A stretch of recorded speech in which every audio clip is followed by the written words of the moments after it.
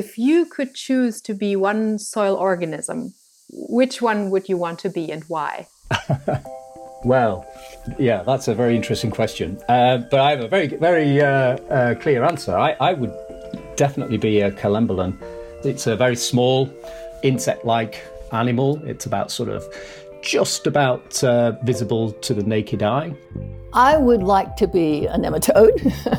And I think I would like to be my favorite nematode, which is dominant in the soils of Antarctica. And the reason is that nematode is so tough, and it's very beautiful, I think. Soil is full with lives, full with variety of lives. So I would choose many characters depending on the day, depending on my mood. Man, I just love them all. In my opinion, all these organisms are useful one way or another. We can't say which is good, which is bad. Welcome to Life in the Soil, a podcast by the Plant, Fungal and Soil Ecology Lab at Freie Universität Berlin. I'm Anja Krieger, your host. In the first 2 episodes, we explored the habitat beneath our feet and visited the world of fungi. Now we want to take you on an underground safari to meet some of the other characters that live in this hidden jungle. We want some real experts as your tour guides, the soil biologists who study these little creatures.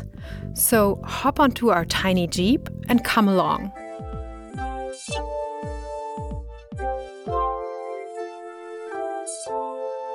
And as always, I'm joined by my co-producer, soil biologist Matthias Rillich. Matthias, there's this huge and diverse community living in the soil. Maybe you can take us from the ones that most of us will know, like an earthworm, down to the very, very tiny. Yeah, it goes from earthworms that you can hold in your hand, depending on if you like that or not, all the way to the tiniest of critters like bacteria and archaea that are, a few cubic micrometers. So super, super tiny. I mean, a millimeter, you know what that is. It's like this one mark on your ruler, and then 1,000 times smaller than that. That's really what you're talking about in terms of the microbes that are the vast majority of the organisms that live down there. I mean, in 1 gram of soil, you can have 10 to the 8 bacteria. So that's a 1 with 8 zeros, an unimaginable number. And fungi, we give fungi often in meters because they are lines.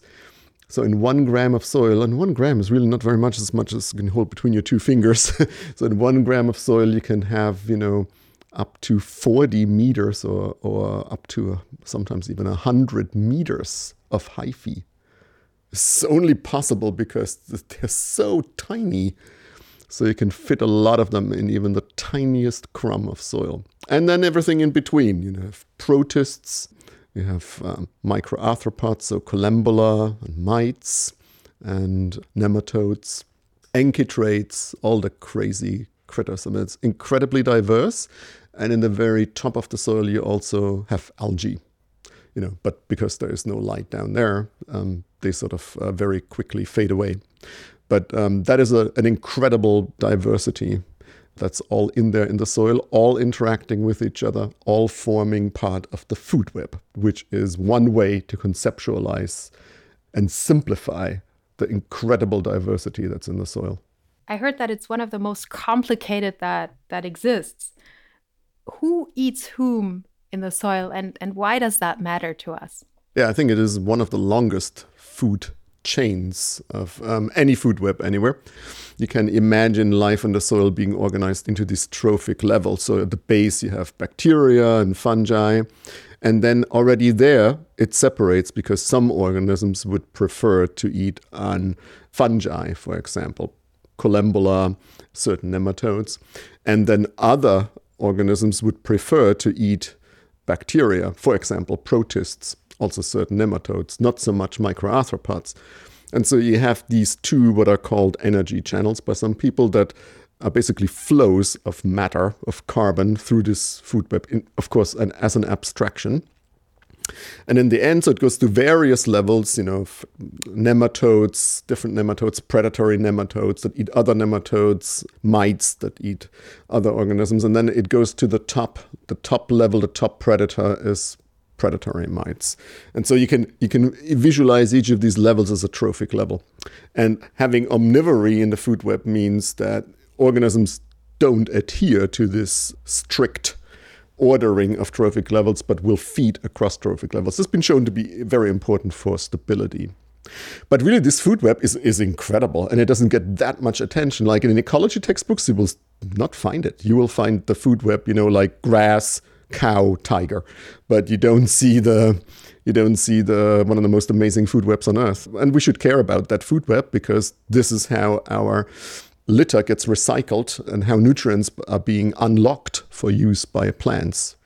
So the entirety of the food web, basically, one of the functions that it has, from our perspective of the ecosystem, of course, this is not a service that the food web does. This is just what comes out in the end of all these feeding interactions, is nutrients are being transformed from an organic form to an inorganic form. It's called mineralization. And these nutrients are then available for plants to take up. Otherwise, we would, drown in a heap of trash everywhere because nothing gets recycled.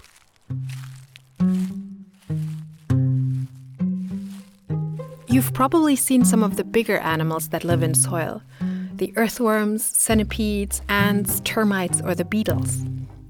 But what about colembula, mites, or bacteria? Some of these other organisms Matthias just mentioned. I have to admit, when he told me their names, I could not really picture them. I guess they're as different from each other as a fish is from a cat or a dog. But it's not like everybody's posting cute pictures of them on social media. They're just too small and not very fluffy. To appreciate them, we need to zoom in closer and open our hearts to a whole new world of life, like nematodes. If you have never heard about them, these tiny worms are one of the most abundant groups of microfauna in the soil. I had no clue, but nematodes are everywhere, even in the most unlikely of places, such as the dry valleys of Antarctica. And that's a large area that is just like time stopped. And there's lots of soil, but no plants and no flying around bugs or it looks like Mars. It looks like nothing would be alive. This is Diana Wall, a soil ecologist at Colorado State University. She has traveled to one of the most far-off places in search of life in the soil. Now, I always thought of Antarctica to be completely covered in snow, but in fact, there are these snow-free valleys. The temperatures there are way below freezing. The landscape is dry and barren, just gray rubble and sand. And yet, a few organisms have evolved strategies to cope and make this uninviting place their home. And on top of that simple food web sits a microscopic worm called Scottnemma. What is really cool about it is its survival.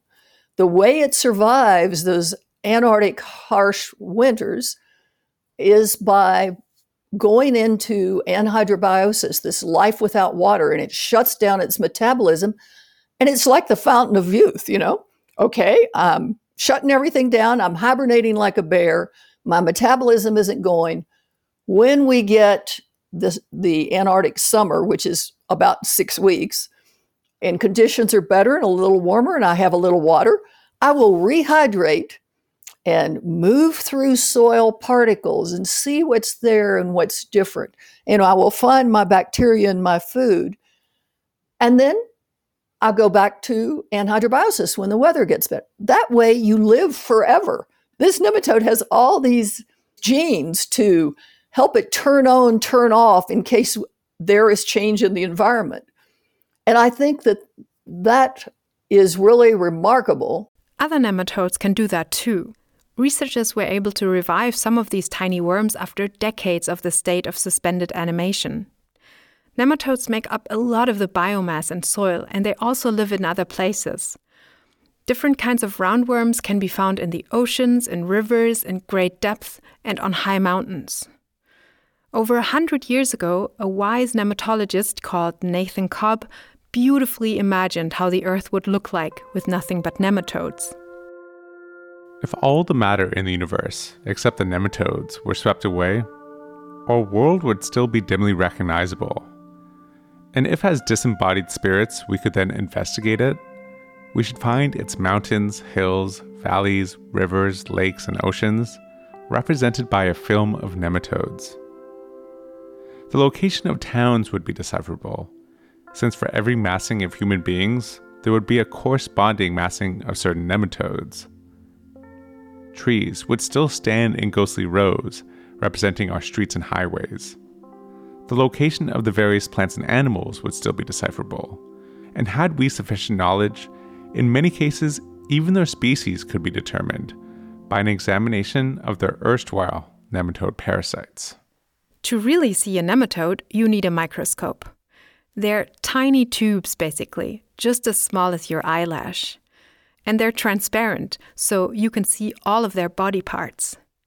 Scientists are able to tell them apart based on their mouthpieces, Diana told me. There'll be some that have these stylets, like a hypodermic needle, that penetrate a plant root.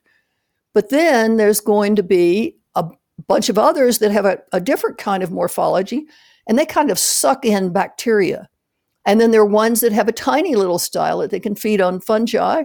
And there's some that have a little tooth, and they're predators, and they feed on other nematodes and other tardigrades. Yeah, those cute little water bears, which can also survive in pretty extreme conditions. That is, if they don't meet one of those hungry little worms in the soil. So nematodes have many different tastes, and each has their own set of tools to satisfy its appetite. And as always in nature, it's not only about eating, it's also about being eaten. Nematodes are a favorite food of mites, for example, and even fungi sometimes hunt them. These little worms are super significant for the soil food web. But back when Diana started studying them, few people knew nematodes.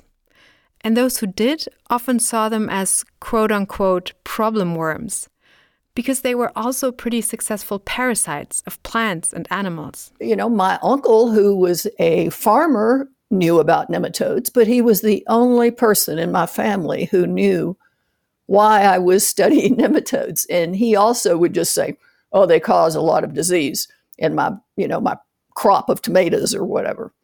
And so it was kind of like, I was on one end of learning about the science and who they were and what they did and how they affected the metabolism of plants. And then at the other end was my uncle, who was just like, kill them all. They're really taking care of my crops in a bad way, and then I can't sell the crop. Well, as you know, that didn't stop Diana. She was already on a mission to lobby for the little creatures in the soil. When I would go to meetings, ecology meetings, or get with other disciplines, they would say, nematodes? Oh, there must be 2 talks here on nematodes. So I thought they were disrespecting nematodes, and I got very involved in, oh, well, look, the people who talk about mites, microarthropods, they also find that people aren't that interested. And so it seemed like every creature in the soil was being disrespected, or maybe just there wasn't enough knowledge to consider it as part of global biodiversity.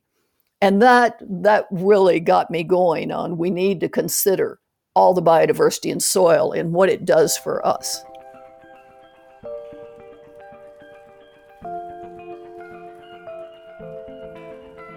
The activities of those organisms are what provides the nutrients on which the growth of plants depends. They are the activities which determine, for example, how much carbon is stored or released from the soil. They are the activities that determine whether nutrients are leached from the soils into waterways, or whether they're retained within the soil matrix, or whether they're released to the atmosphere as greenhouse gases. Another scientist who is raising attention for the biodiversity in soils is Richard Bartlett. He's a professor of ecology at the University of Manchester in the United Kingdom. So all the biogeochemical transformations that actually occur within the soil, the cycling of carbon, the cycling of phosphorus, the cycling of nitrogen depend upon those trophic interactions. Richard has written this great book called Earth Matters that explores the significance of soil for our civilization. He's also studied some of the tiny organisms in great detail. His favorite is a particular springtail, an animal that gets its name from its ability to jump. They can go so high, it would be like one of us jumping over the Eiffel Tower. We've already mentioned their scientific name, Collembola. It's a very small, insect-like animal. It's about just about visible to the naked eye. And it's quite dominant in the soil, so you can get something like 100,000 of them within a meter square, all within the surface soil. And I guess I always like it because it's quite a charismatic organism. It's one of the few animals in the soil that you can actually see. Springtails can be colorful and really cute. While they don't get quite as much attention as cats and dogs, you can actually find some really adorable pictures of them on social media. For example, the amazing images of Andy Murray, who runs a website called chaosofdelight.org. On his page, there's pictures of a springtail family called Onychuridae. That's the family that Richard's favorite springtail belongs to, the one he has studied for his PhD back in the early 90s. So I used to do experiments where I presented them with different fungi and explored which ones they preferred. And it's quite amusing because I actually did these experiments under my bed in my house. So I spent a lot of time checking every 6 hours or so the actual where these little animals had gone, which fungi they were preferring. So I didn't just live with them in my work environment, I also lived with them in my home. The relationship between some soil scientists and the objects of their study can be pretty close. It turned out that Richard's little springtails had a very diverse diet. They ate from the mycelia of 7 species of fungi in the British grasslands. And of course, they preferred some fungi over others, just like you and me would. Thanks to researchers like Richard, science is gaining more and more insights into the soil food web. The importance of this web can't be overstated. An intact soil food web leads to a healthy soil that in turn provides the basis for human food production.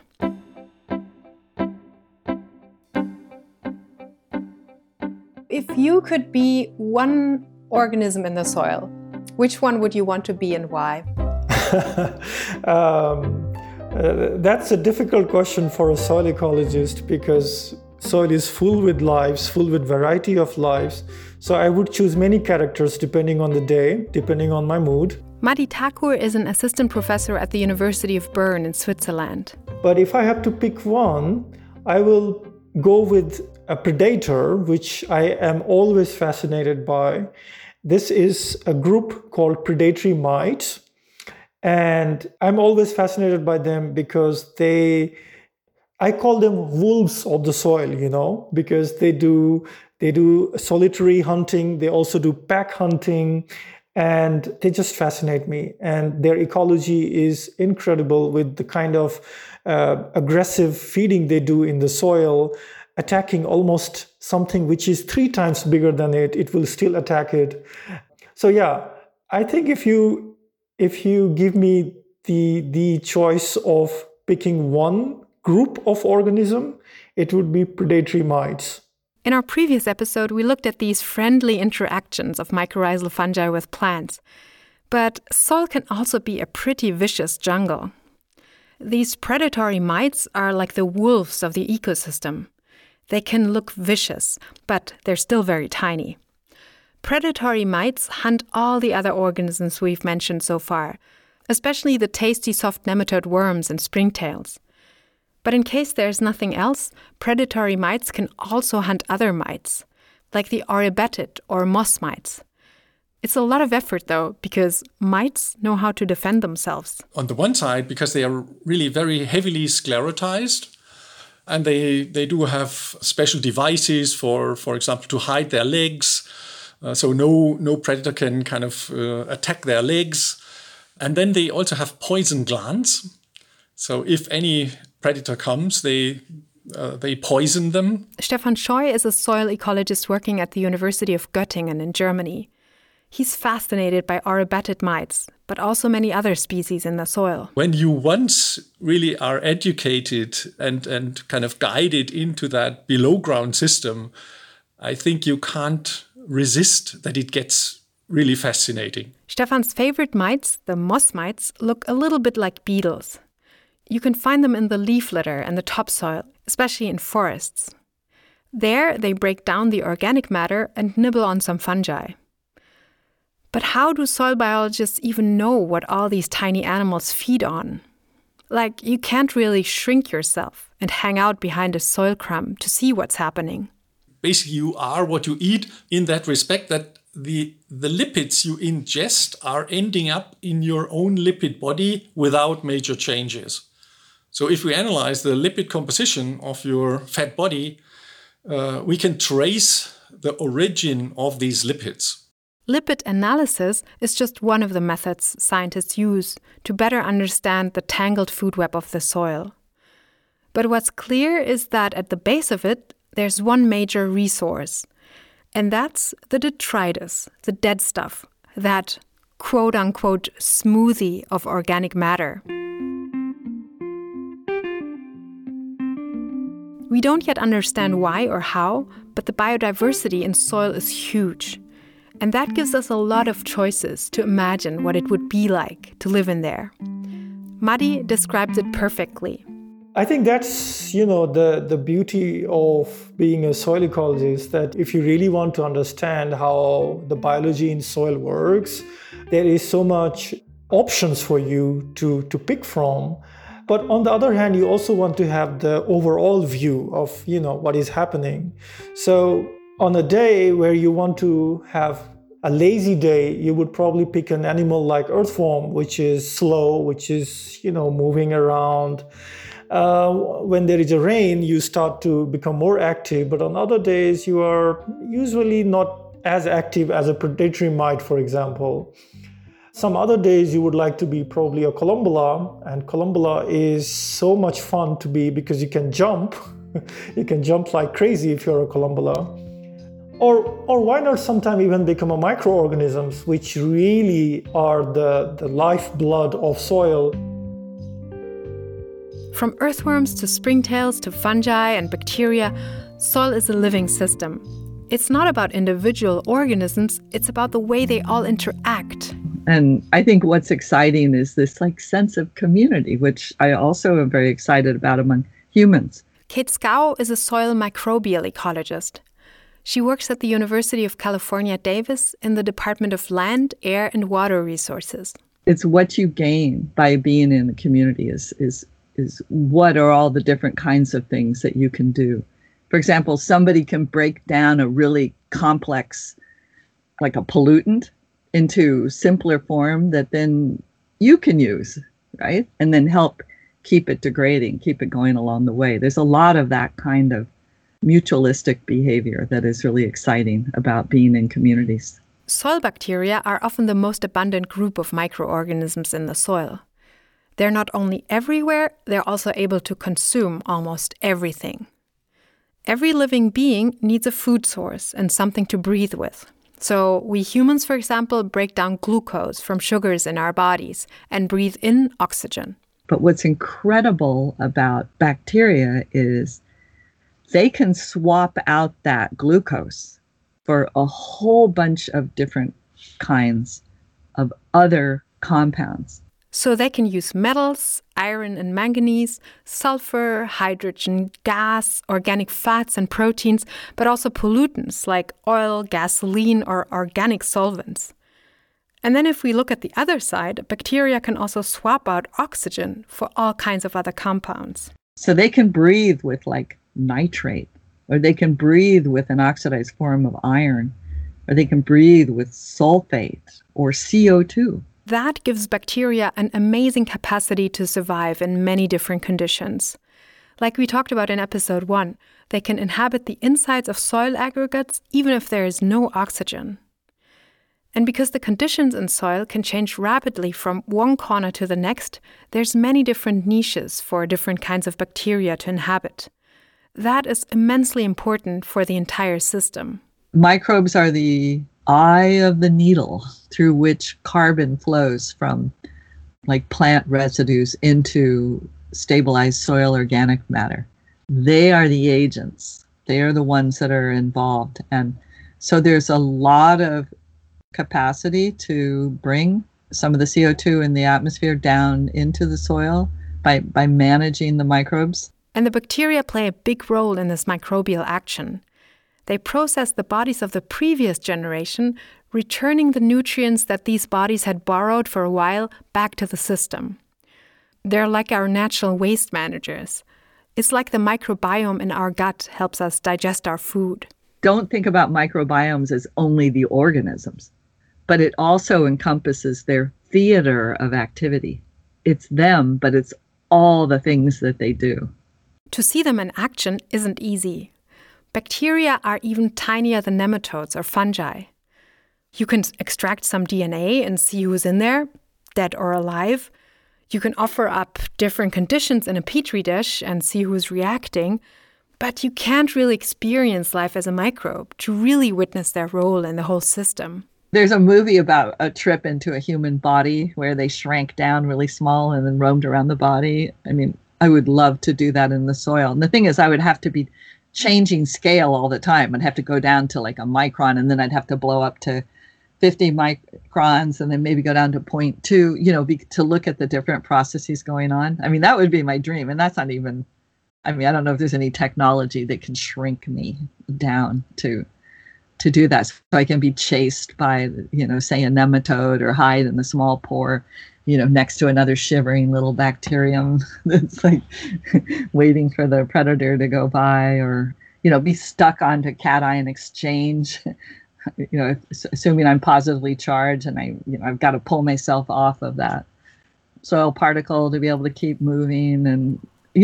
that's my dream, or I'd like to make a film about it. So the soil food web is this complicated, messy, but also finely tuned system, this circus of life, where all these different organisms live and feed.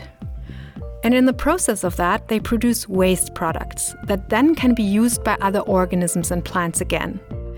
Taken all together, the action of life in the soil determines how well plants can grow and how much of the carbon dioxide they catch from the air is stored underground. A healthy soil community also provides plants with water and nutrients. And on a global scale, soil impacts the entire Earth system. Basically, all nutrient cycles we and other species depend on are born in the soil, with only a few exceptions.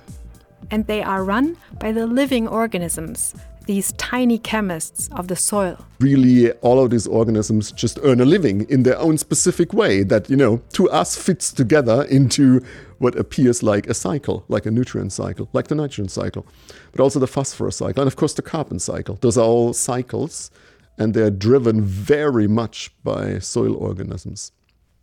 And of course, the soil is fed in the end with carbon via photosynthesis from the plant, then takes this carbon out of the atmosphere and pumps it below ground, of course, primarily to its roots.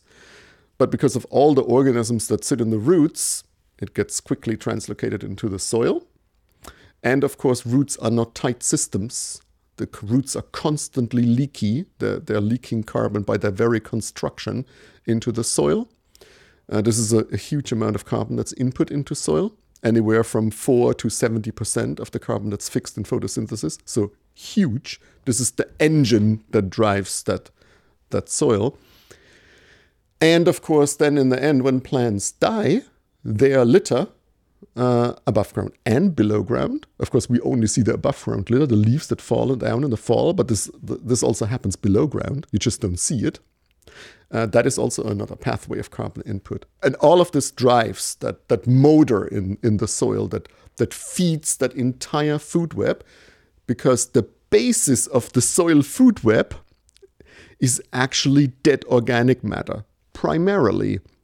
This is why it's called a detrital food web, so based on detritus. So it's really quite different from all the food webs that you may have generally heard of and that are usually depicted in ecology textbooks, because the beginning of that food web is dead stuff, on which then bacteria and fungi grow and then all the rest. But the driving force of all of that is plant growth.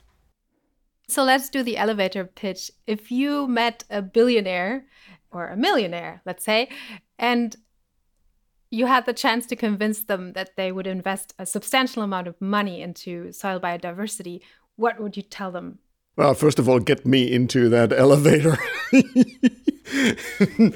Yeah.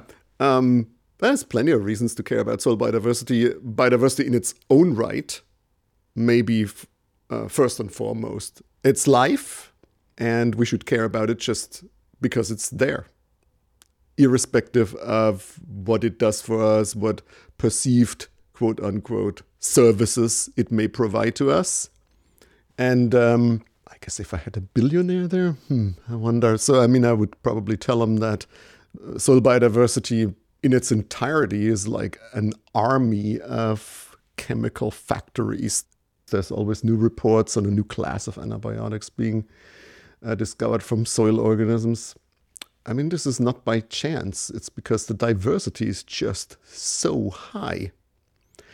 It's because you have this reservoir of biodiversity in there. And of course, just almost by chance alone, there's going to be something in there that produces something of interest. So it could be something that makes plants grow better, that protects plants from some adverse impacts of the environment.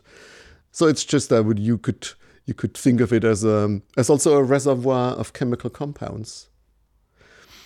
That's a very utilitarian view of things. I prefer more the valuing them for the life that they are, and to learn from it, understand how it works, why it's all there, how it interacts, what are the networks.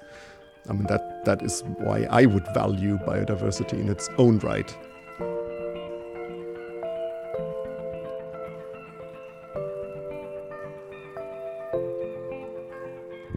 This was episode 3 of Life in the Soil with Matthias Rillich and me, Anja Krieger. Huge thanks to our guests Diana Wall, Richard Bartjet, Stefan Scheu, Madi Taku and Kate Skau, to the Biodiversa Network which funds our series, and to you for listening. If you enjoy our series, leave us a 5-star review on iTunes and share this podcast with your friends. Diana and Richard are founding members of the Global Soil Biodiversity Initiative. They were among the 300 scientists who contributed to the United Nations report on the global state of soil biodiversity. Together with the European Commission, the GSBI has also published a beautiful global soil biodiversity atlas, which you can order or download for free. This is a Rillich Lab production.